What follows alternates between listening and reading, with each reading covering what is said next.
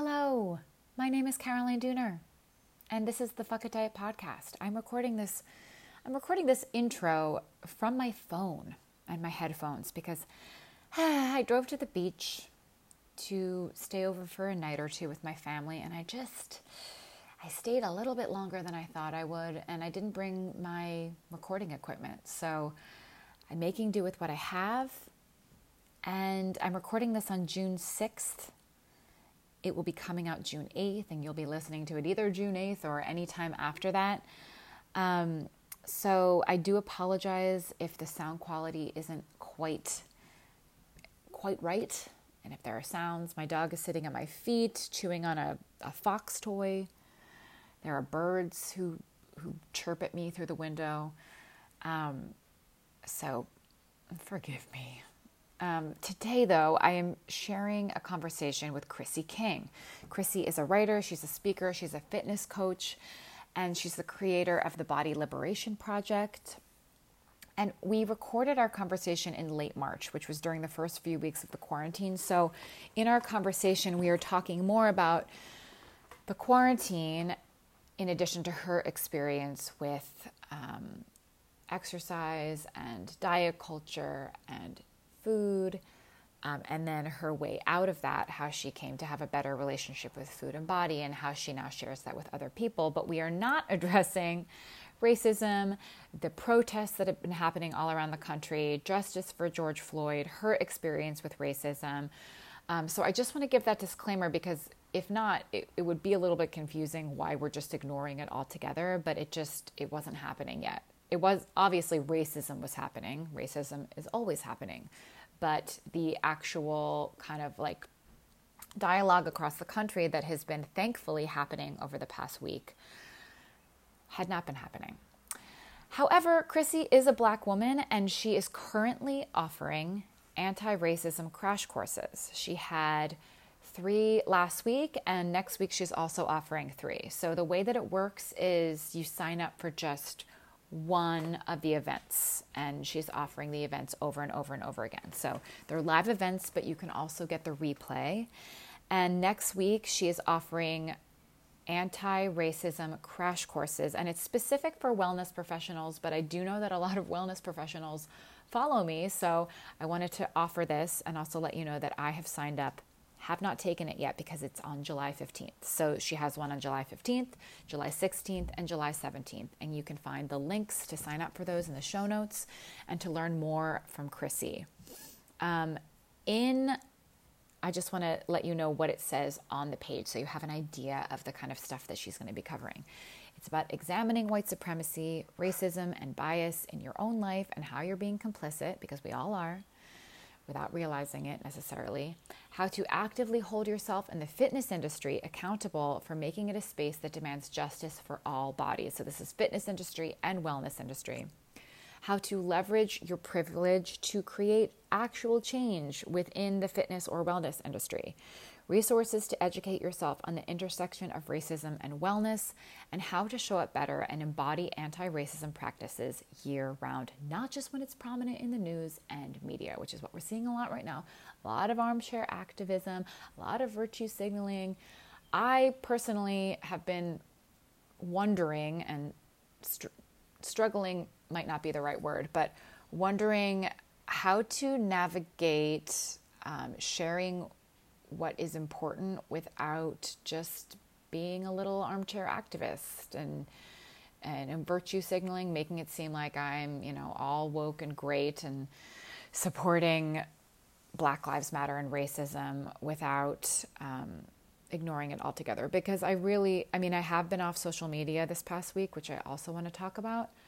But when I have logged on from my desktop, I've noticed a lot of very newly woke white women being a little, a little fake, I think. And I think that it's a difficult thing to navigate because we want to be able to share. We want to spread the news. We want to show our support. We want to be able to educate other white women so it's not on Black people to do it. But I don't know. I do think that it's a tricky thing that people are trying to navigate and trying to learn about. I don't think there's a perfect way to do it. But all we can do is continue to learn and be better and do better. So before I share my conversation with Chrissy, I want to talk about this a little bit and talk about some resources and talk about some of the things that I've been learning and sitting with and figuring out how to navigate, how to share. I want to talk a little bit about the term anti-racist, and why that is. Oh dear, do we hear the jets overhead? I can never tell what you guys can hear and what I should be addressing and what I should just be ignoring on the microphone. So this is something that I shared on Twitter a couple of days ago, and I just want to read it because it addresses racism and people saying, "I'm not racist." So this is what I've learned about, quote, "I'm not racist" versus anti-racism. White people cannot say that we are not racist. We've grown up in a racist world and we have soaked up racism through osmosis. It's everywhere. Therefore, white people are racist, whether we want to be or not. And to say that we aren't racist, which I totally understand why that would be something that you would want to say. I'm not racist. I love everyone. I care about racism. But to say that we aren't racist is actually a way to shut down the conversation and to shut down introspection and to shut down any accountability for the ways that we may be complicit in racism, whether we want to be or not. So instead, the idea is to be committed to anti-racism, which encourages us to be open to the ways that we might, in fact, be racist, okay? And open to fighting racism within ourselves and within the system ongoing. And you could also compare this and find the parallels to diet culture and fat phobia. So to say, I'm not fat phobic is probably not true. You probably are. We all are to a certain extent, even fat people. Even if we've done all this work, even if we have every intention to not be fat phobic, it is such a part of our culture that, you know, it lives within us. It affects the way we think about things and the way we treat people and the way we treat ourselves. And, you know, the things that we try to align ourselves with. And to say that we are not fat phobic at all would be to shut down kind of even the conversation within ourselves to continue to be open and examine the places that we continue to be fat phobic. You see, we all need a shit ton of work, okay? And to say that we've arrived and that we're now perfect, better people who, you know, are completely devoted to social justice. You know, even if we are devoted to social justice, it doesn't mean that we don't have internalized things that we need to work on. And so I think that's important for everyone to continue to remember, and for me to remember as well. This is an ongoing practice. And I also, there's another tweet by It's Jackson BBZ. I saw this on Instagram, but it was a tweet from him, and it said, "You never arrive at allyship. You must continue to practice allyship." It's sort of like, you know, meditation or yoga or body acceptance. We don't arrive. It's hard, it's ingrained, it's cultural, it's systemic. We have to just keep doing the work and keep examining the places where we and the culture and companies and groups and systems and families that we live in are exhibiting and internalizing all of those things as well. Does that make sense? Also, racism, I really am fascinated by trauma and what trauma does to us and how many ways we are traumatized and in how many different ways we are traumatized. And by we, I mean we as a country and we as people and we as separate communities. And if you've read the Fuck It Diet book, you know that I do talk about trauma and how trauma lives in the body and what trauma actually is. Trauma is an experience that wasn't processed and healed. And so it lives within us and it is easily re-triggered. And it's not easy to heal trauma. So I don't want anyone to listen to this and be think that I'm saying, oh, y'all need to just heal your trauma. Duh. No, it's hard. It takes time. It takes mental health support. It takes awareness. It takes, re-examination, and it takes safety. And so racism inherently is a reoccurring trauma. And it's also an ancestral trauma as well. There's a lot of work out there on ancestral trauma. One of the books about it is, what's it called? The Body Keeps the Score. And the book that I read and really loved and informed a lot of the Fuck It Diet is called Waking the Tiger. But ancestral trauma is a thing. It gets passed down. It affects the way that we react to things. And so if what trauma requires is safety, time, space, money, mental health support, in order to work through it, in order to just be in a place where you're not exhausted, run down, re-triggered all of the time, then if you think about that in terms of racism, there has never been a chance, and also fat phobia and weight stigma, there is never a chance to do that healing because you are constantly being re-traumatized by the world. And I just, one of the millions of things that needs to change, I think, is a better understanding of trauma and how trauma affects us. And that's something that I'm particularly interested in. But just wanted to put that out there for people who have read the book, who have a little bit of an understanding of how I see trauma. I think that that's such a big piece of the picture, and it's such a big part of social justice and justice in general, and racial justice. So let me talk a little bit about my social media break, because it was last Thursday that I realized that I wasn't able to do my work because I was genuinely addicted to social media. I mean, really, truly. And I have been for a little while. I use it all the time. I'm on Instagram all the time. I'm on Instagram stories all the time. Which is, I would say, a better use of social media, honestly, than checking and scrolling and obsessively checking my DMs and obsessively checking my notifications and obsessively checking my comments and obsessively scrolling through comment threads and reading the horrible exchanges. I mean, my God, if you want to stress yourself out, go read the comments or tweet replies and then the replies to the replies on social media. It's just one big fight. And I was addicted to it. I mean, truly, truly, truly, I would waste hours a day scrolling. And I think the quarantine made it worse.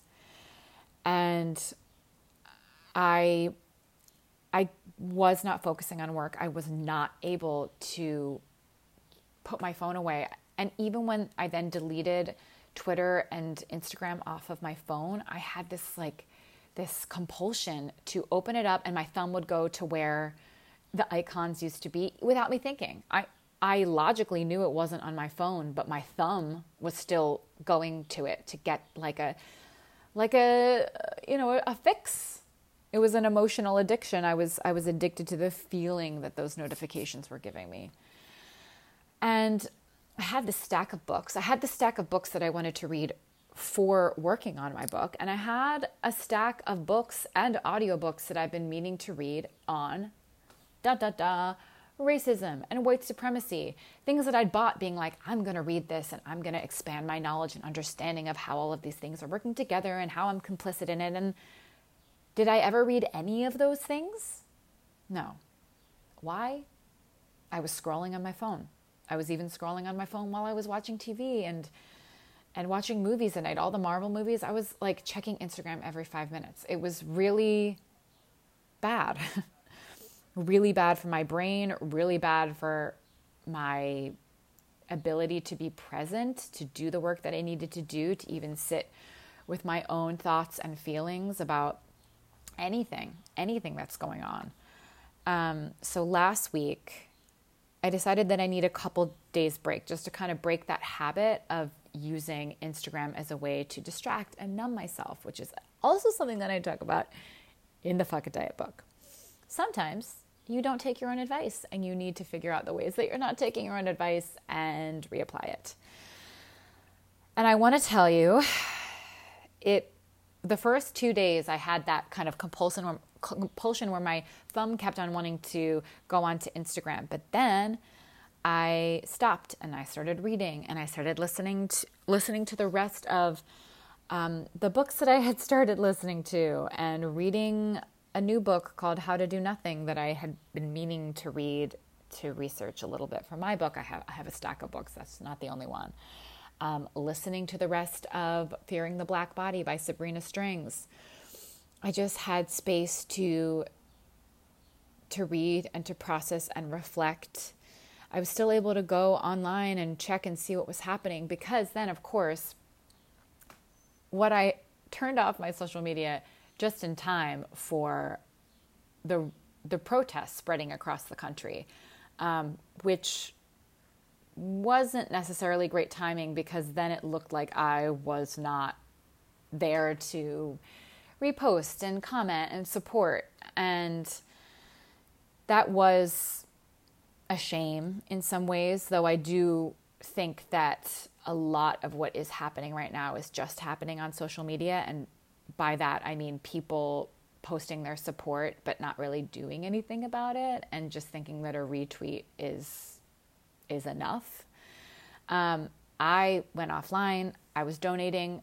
I was with my family at the beach talking about racism. They are not woke. They watch Fox News. I had to be sitting there being like, okay, but let's talk about the other side of this, please.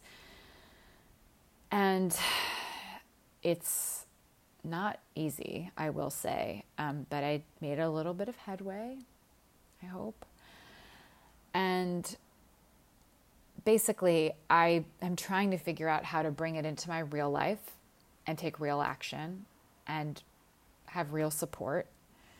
I popped on Tuesday, which I didn't know was Blackout Tuesday because I wasn't on social media. I posted something, got ripped to shreds in the comments by white people, not black people, saying you should not be posting today. Didn't know, looked it up, took it down, and then reposted something that hopefully is helpful and people are able to read and follow different accounts and take action and donate to places. And that's still up if you want to check that out. I posted that on June 2nd.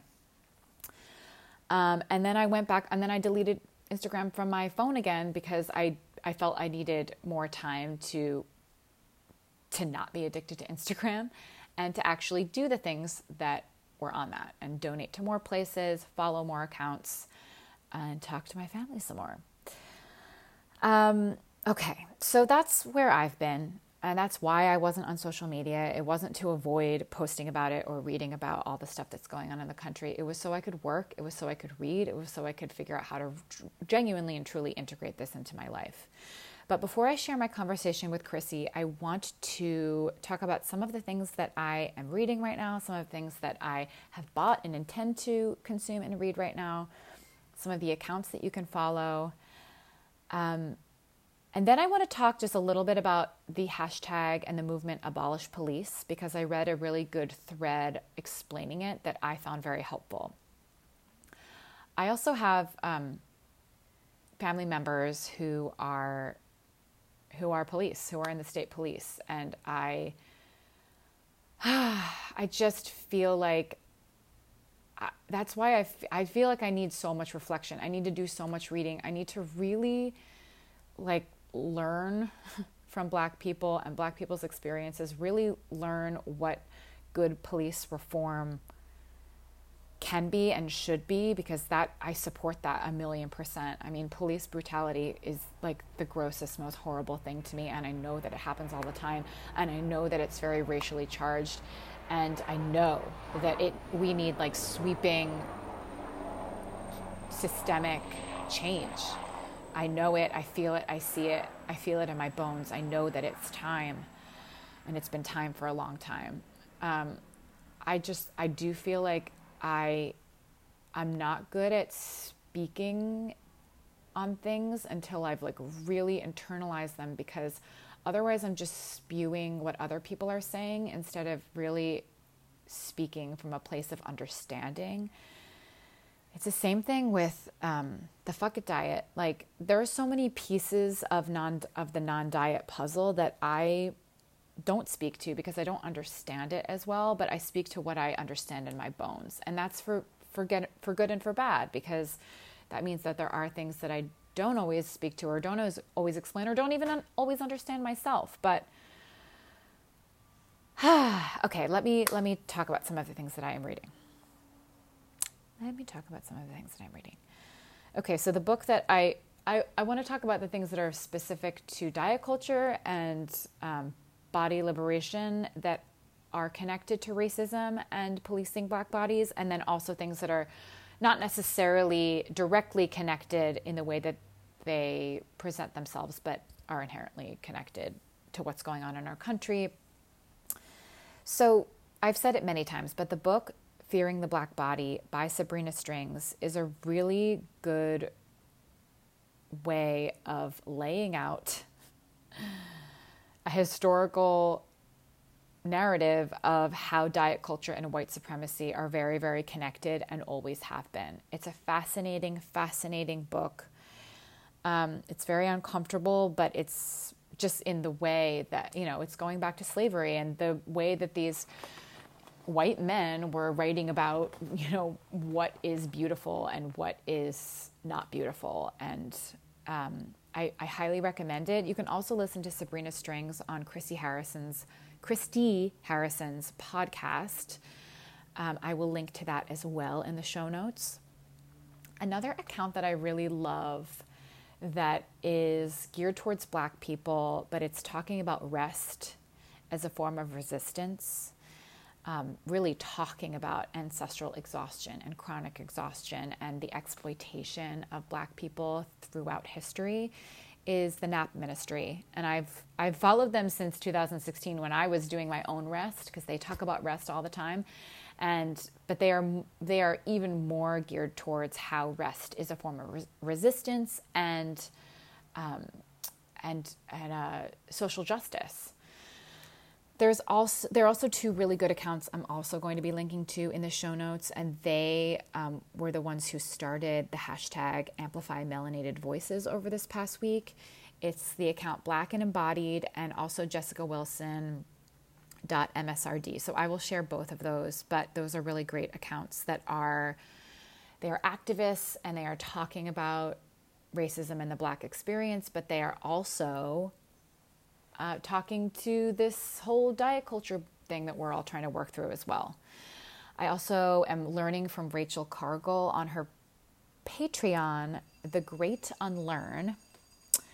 And then the books that I've bought but have not read yet are So You Want to Talk About Race, White Fragility, and Me and White Supremacy. I bought them. I started all of them, but couldn't finish them because first of all, my social media addiction, but also I've realized there are only so many books you can read at one time while also working.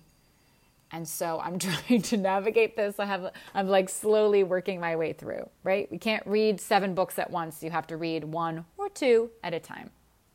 And that is what I intend to do. I'm linking to all of these in the show notes.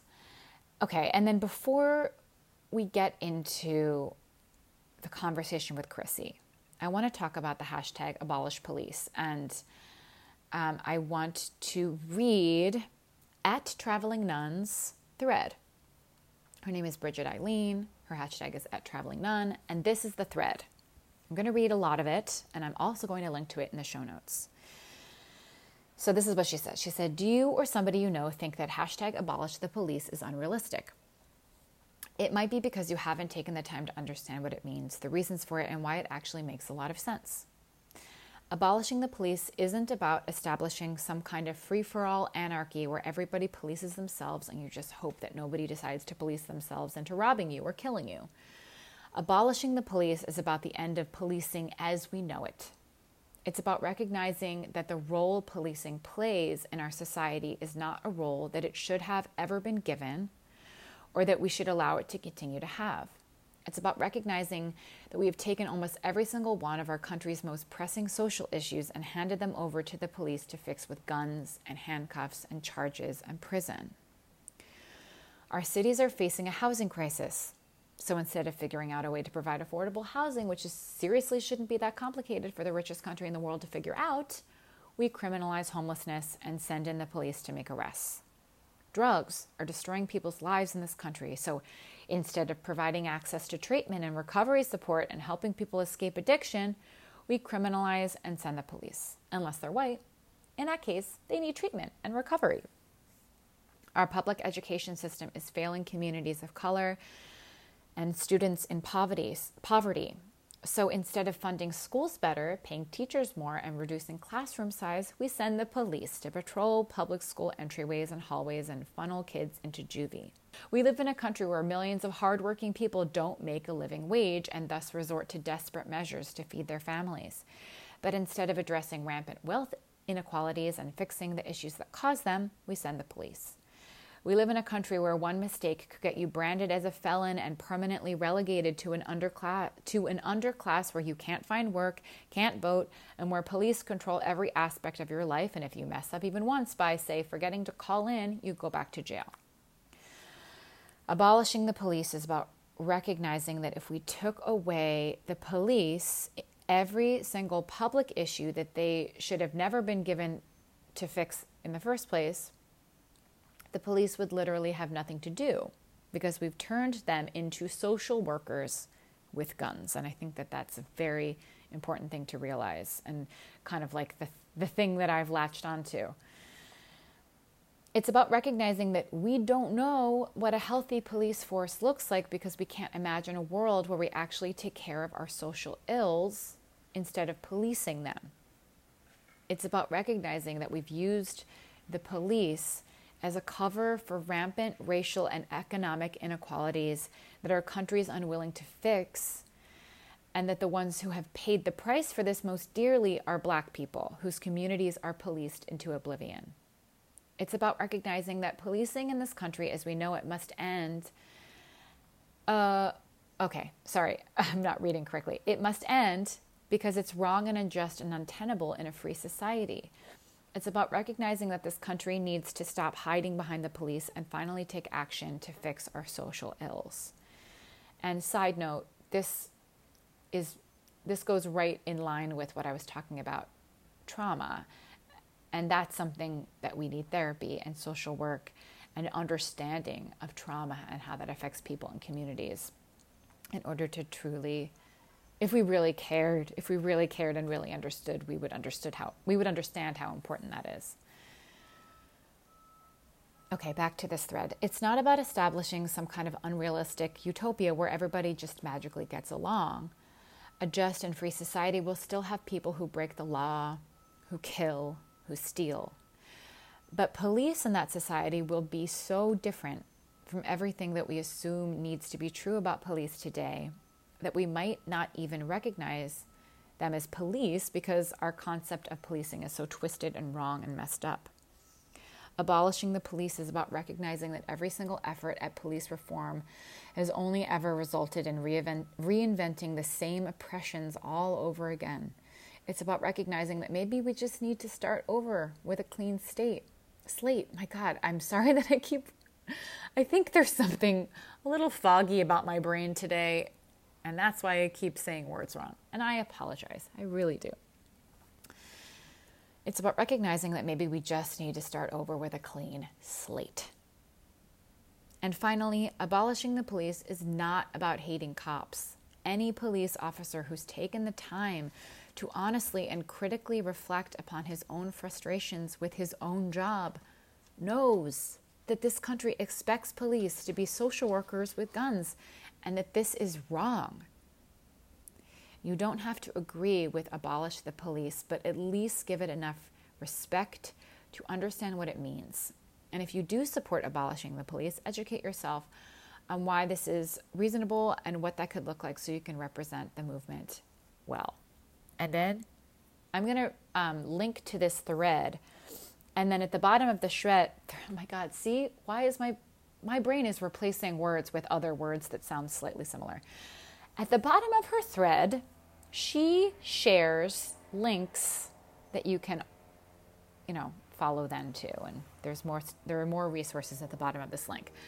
So she links to a book by Alex Vitale called The End of Policing and other things. She links to other things. And someone responded to this thread saying, I thought that this was unrealistic a week ago. I think I'm a convert. And the line that got me was 90% of what the police do could be done and better by a well-trained social worker. And I was reading this thread and I was reading some of the resources that she posted. And somebody else said, it's not that there won't be people with guns who can respond to violent offenders when needed, but that is not what is needed the majority of the time. And I think that that's really important to reflect on. I will say that I do think the slogan abolish the police is confusing, because abolish means get rid of entirely. And so it makes it sound like to me, before I read this thread, I was like, okay, so you want us to just not have any police at all? What about the fill in the blank? What about the rapists is the thing that I keep thinking about. But then of course there are all of these people saying, well, you know how many police officers, are rapists themselves and don't take rape very seriously. So there are huge systemic problems. Okay, that is something that I know to be true. And the people who know or have plans on how to fix it are not me. I'm learning, I'm listening to those people and sharing the things that I find interesting. Wow, this is long. This is long, long, long. Okay. Are you ready to hear my conversation with Chrissy King? Before I share it, I just want to tell you very quickly that my hair experiment, where I'm trying to train my hair to be less oily, is still going as lamely as always. For the past couple weeks, I've been co-washing, which means washing with conditioner, every other day, and the jury is still out. I'll update as I go. And the very last thing is, yes, I still love Sebastian Stan. Okay, without further ado, here is my conversation with Chrissy King. My name is Chrissy King. I'm a Brooklyn-based writer. I'm still doing a little bit of strength training for clients remotely. I don't train in person anymore, and that's very small part of what I do now, actually. And I work with a lot of my clients still, though, around body image, body acceptance, and just learning how to be at peace with our bodies and in a loving relationship with our bodies. And so my work has really transformed a lot over the years, but that's kind of what I'm up to these days.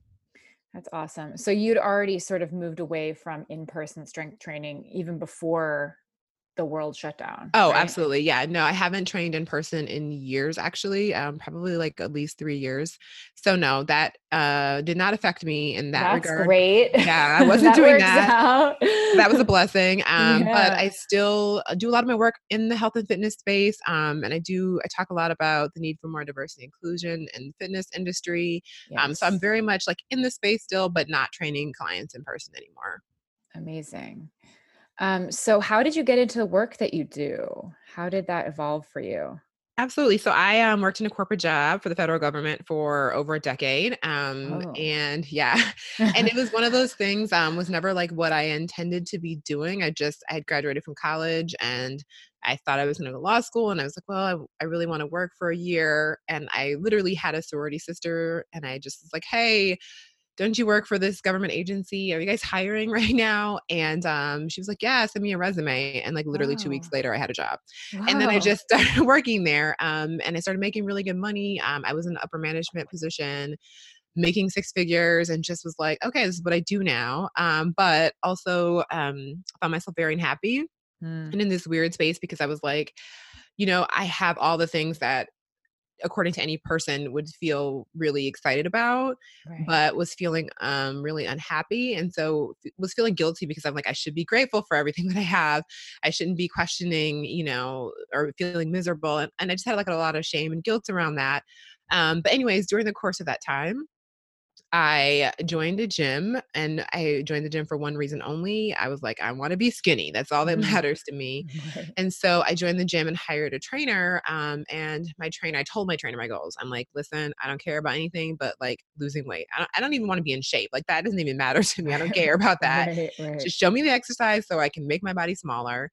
And anyways, this trainer had me start strength training, which I was very confused by because I was like, I said, I want to be smaller. I don't want muscles. I don't understand what we're doing, but I had committed. So anyways, I started working out with her and actually started after a few months. I was like, wow, actually my body's doing things I never thought I could do. I have never been very athletic. I never had like strength wasn't a thing that I thought was possible for me. Mm, And so I started seeing like physical changes in my body and just what my capabilities were. And I was like, wow, that's really cool. And I got really into the feeling of like my body, I can like strength is a muscle, like, and it's a skill like anything else. right. And then through a course of events, I ended up at a different gym, which was a strength and conditioning gym. And I saw for the first time ever in life, I saw women who were like powerlifting. They were like benching and squatting and deadlifting.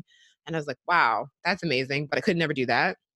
And so Right. I just watched for a long time, and eventually the owner of the gym, I don't really know what prompted him to do this still to this day, but he just taught me how to power lift on his own. He didn't even charge me. Like he was like training me one-on-one. I don't know why he ever did that. I should Whoa. ask him actually. I still am in contact with him. I should ask him Yeah. why he decided to do that for me. But powerlifting was so empowering for me. And I was actually really naturally pretty good at it. And so within, a couple of years, I was like competing in powerlifting. I had deadlifted, over Wow. 400 pounds, was squatting over 300 pounds, like stuff that previous me never thought was possible for myself. Right. And so I just really noticed how much strength was transformative for me. And at that time, I was trying to get another gym, and the owner of that gym was like, "Hey, have you ever thought about training clients? Like, you relate to people really well." And I was like, "No, not really." But I got certified, and he let me work under him, and also was really generous. Let me train clients there for free.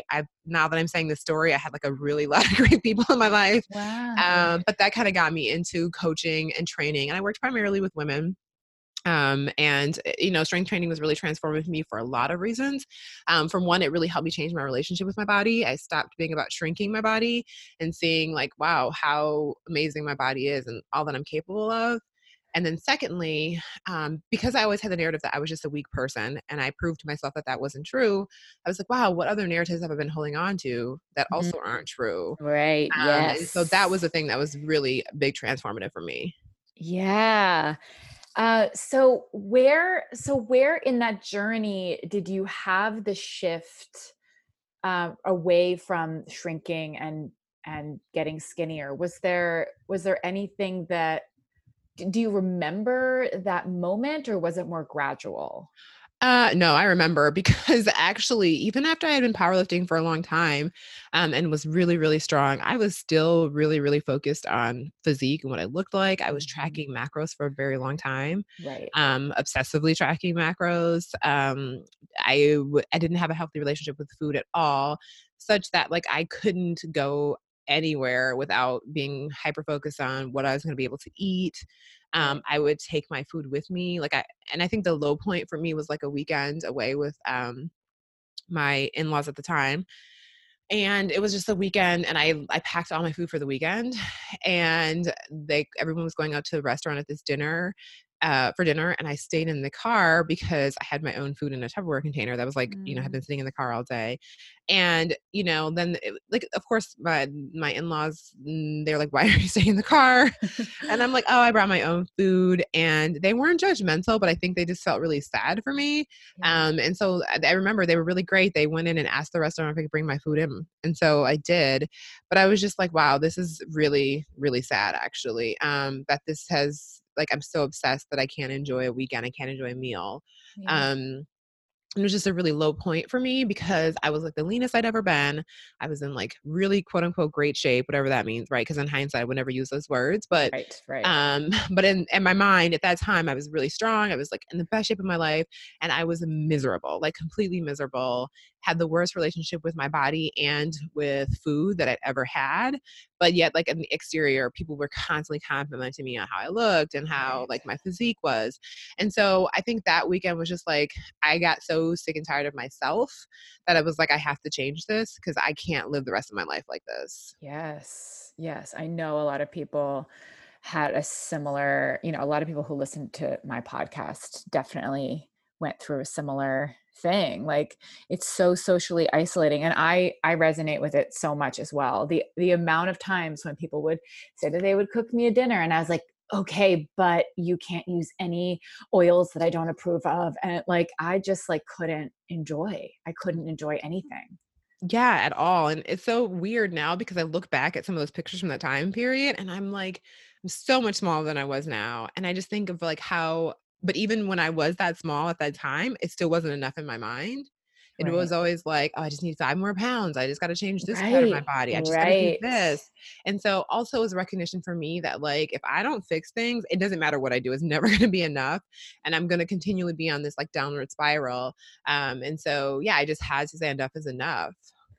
I think it's so interesting because I noticed for myself and I've noticed with other people, it's like you almost have to hit that rock bottom yourself. Unfortunately, you almost have to like see it yourself and be like, Yes. oh, I've been doing this over and over and over, and I'm still not happy, or I still don't feel like I've made it. Like, we almost have to see that dynamic play out in order to be like, okay, this doesn't work. Like, this is not the way I want to live, you know? I 100% agree because even well, I mean, it's totally true because in my family, very supportive people, but they were like a little concerned about some of my habits and like would say things to me or like try to reassure me that what are you talking about? You don't need to lose weight. You look great. But it didn't matter to me what other people said. Right. And it didn't matter to me what their concern was. It didn't matter how many people complimented me. I had to get to that point myself. And no one else's words were really affecting me in that way. Yeah, yeah. That was the same thing for me too. So before you went to that first gym that you mentioned and were like, "Hey, I want to be skinny." Was that sort of like the beginning of your extremely disordered sort of relationship with food and exercise, or was it sort of disordered before and then this was just sort of like the the journey that took you out of it, if you know No, what I that mean? was definitely just the journey that took it out of it. I went on my Okay. first diet. So it's funny, I used to always tell the story that I went on my first diet when I was 17 or 16 or Mhm. 17, and I remember specifically what prompted that. There was a boy I went to high school with, and he commented about, like, how I've been eating good lately, Mm.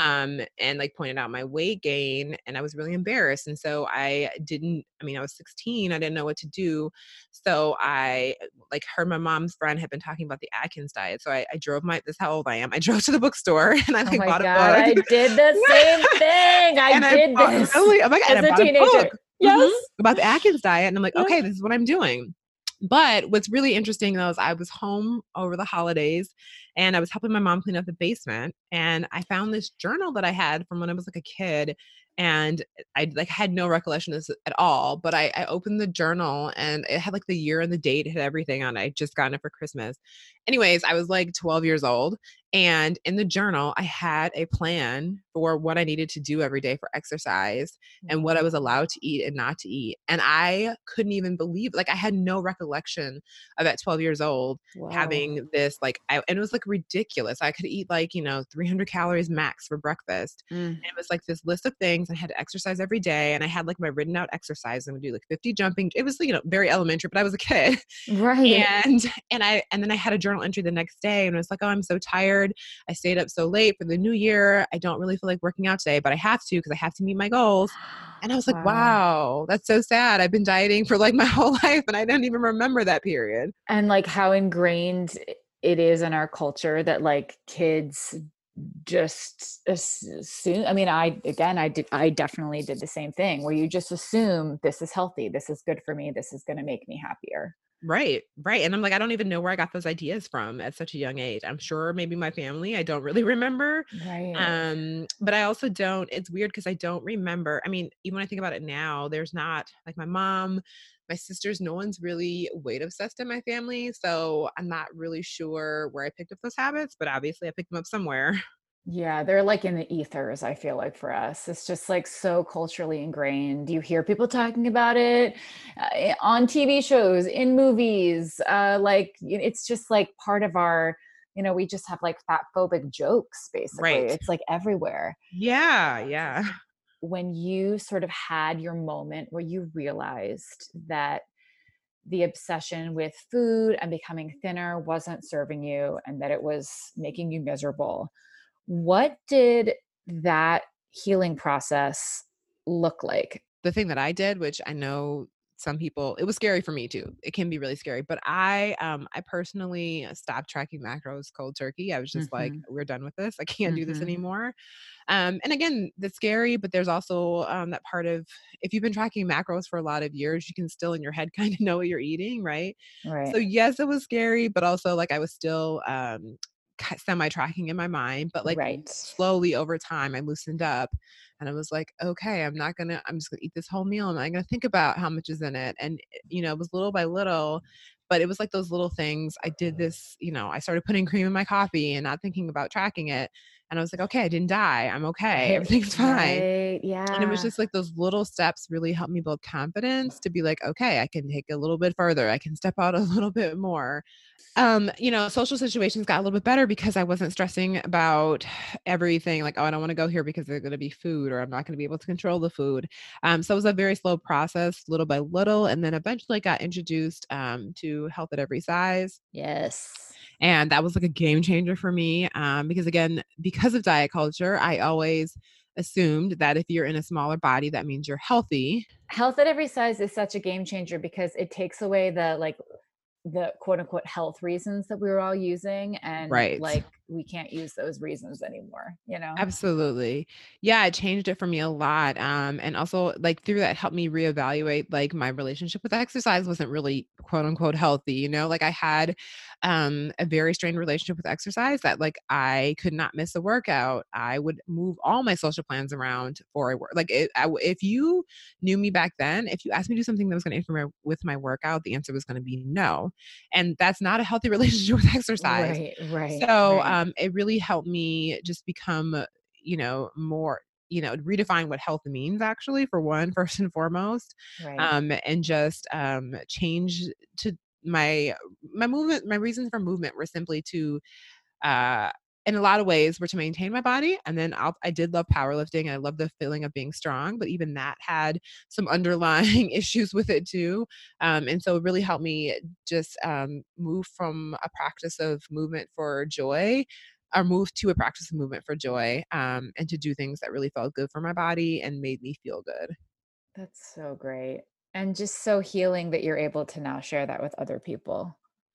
Yeah, it's a I mean, and yeah, I mean, it's a long time coming, but also, like, I'm grateful for the things I went through because, again, I don't think my story is that much different from anybody else. I think so many people have gone through or are currently going through the same thing, so it's Yeah. been really helpful in working with my clients because I've been there and I understand exactly what that feels like.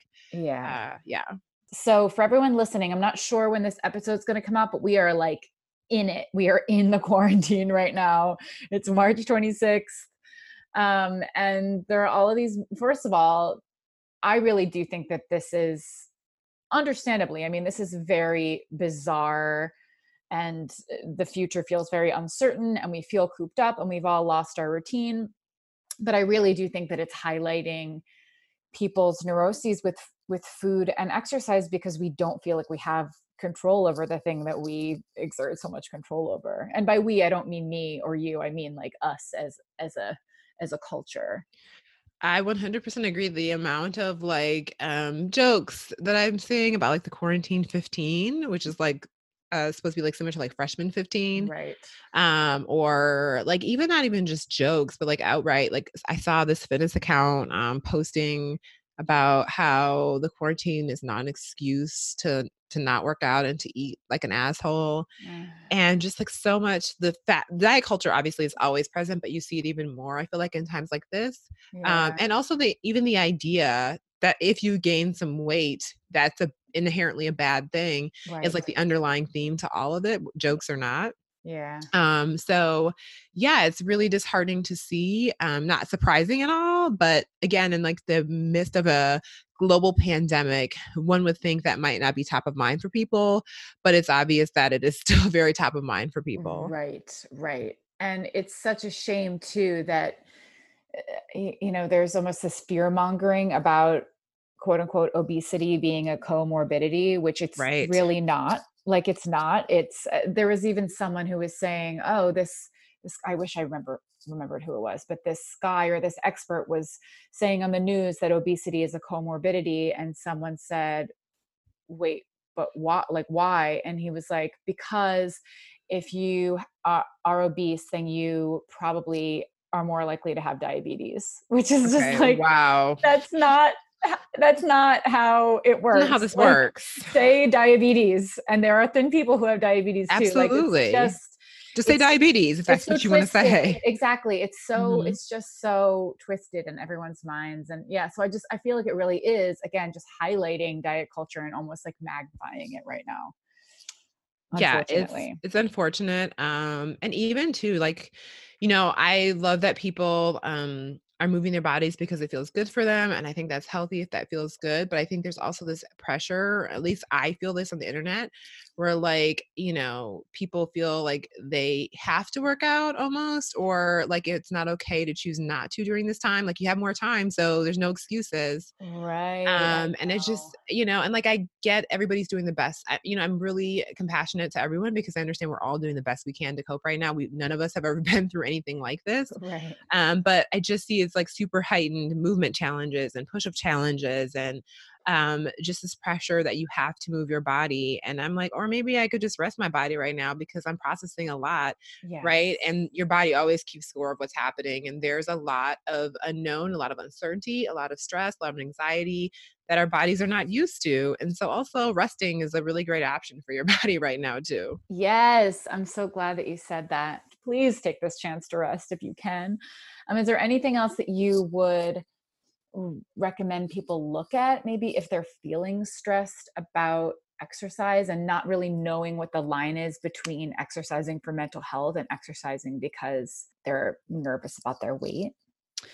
Yeah, I mean, for one, what's been really helpful, I think, for myself personally is just unfollowing or muting people. If you're feeling triggered by maybe you're not feeling like working out a lot right now, which is totally valid and normal and okay during a pandemic or at any time for that matter. Right. And maybe seeing people doing it all the time is feeling triggering because you're feeling guilty about it or whatever. Like unfollow people, mute people, and I just always check in with yourself, always, whenever something comes up like, oh, I should exercise today. I always advise my clients to check in with themselves with curiosity, Hmm. not with judgment or whatever. But it's like, okay, I'm feeling like I don't want to work out, but maybe I should. What is the underlying feeling here? What is the underlying theme? Could I, because yes, moving your body could make you feel better. Could I take a Hmm. walk? Right. Do I have to move my body in an intense way right now? Or maybe I can just take a walk and get some fresh air and some sunshine and just really checking in without feeling pressure that there's a right or wrong way to be doing things right now.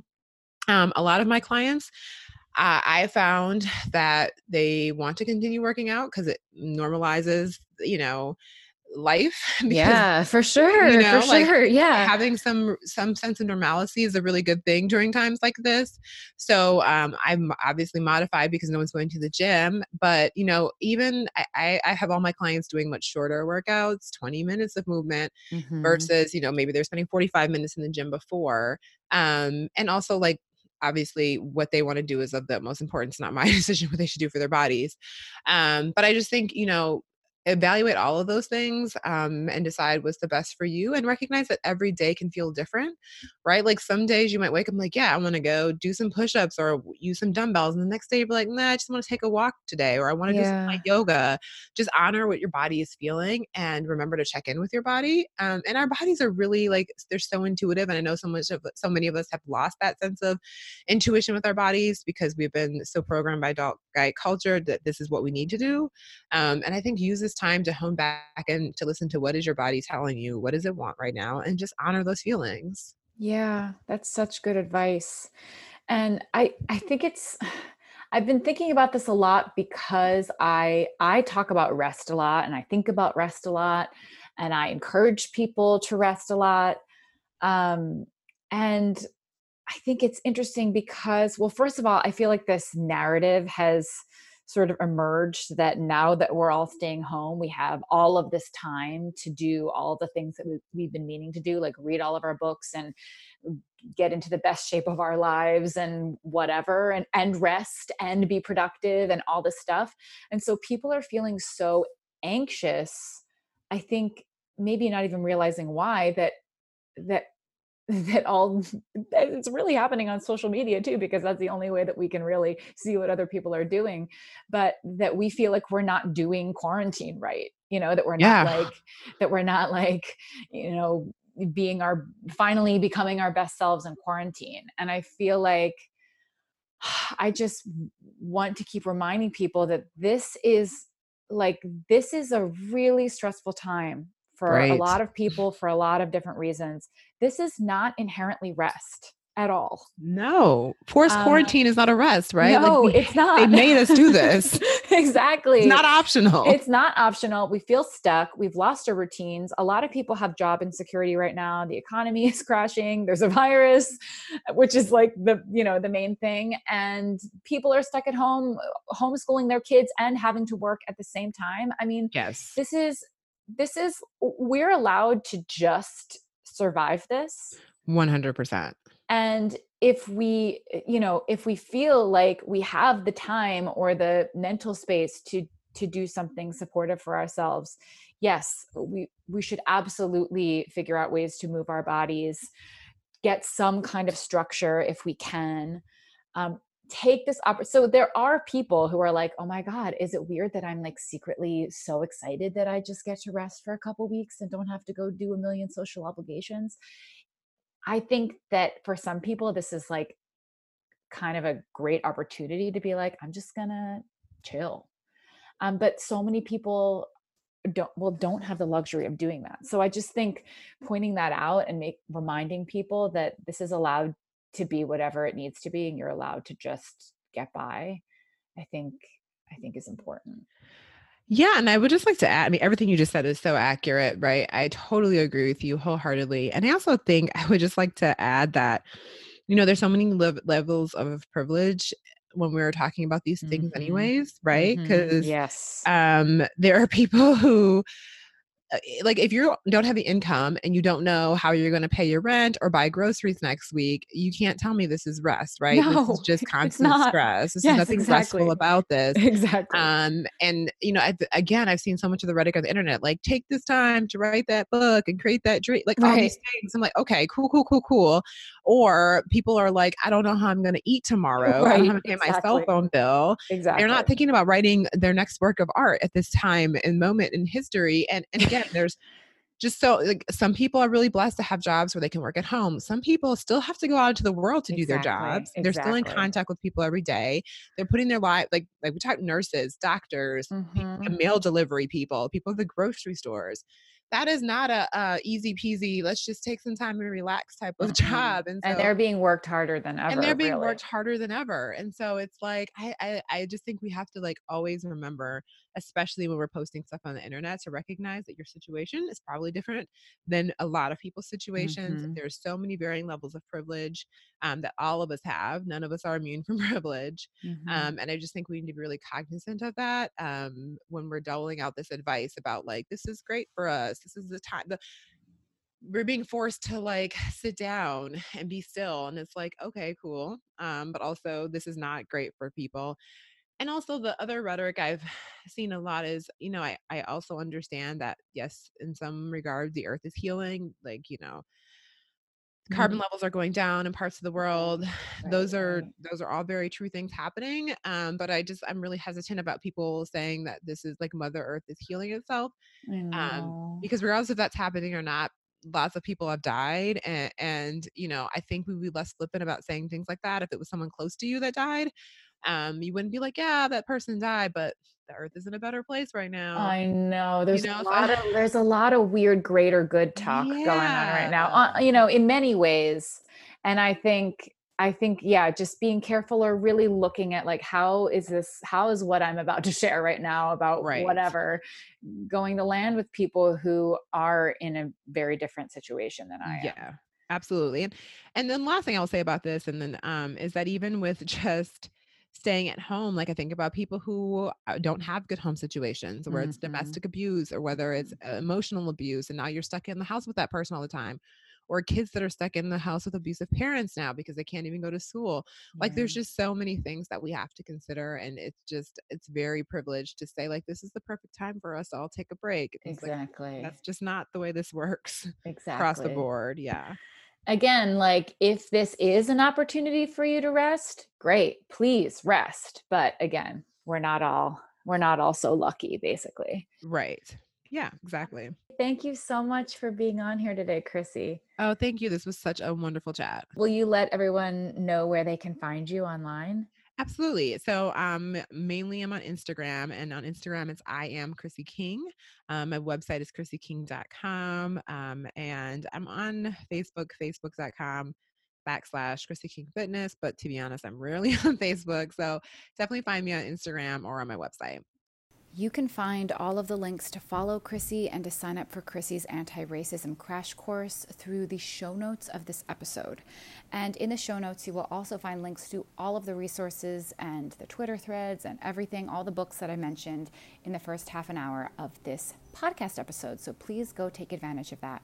And I will be back. Let me speak clearly. I will be back in 2 weeks with another episode. And for the first time, I'm going to share some bloopers from me trying to start recording this on my fucking phone. Bye, talk to you in 2 weeks. There are some birds who keep trying to chirp at me through the window. My dog will probably bark, honestly.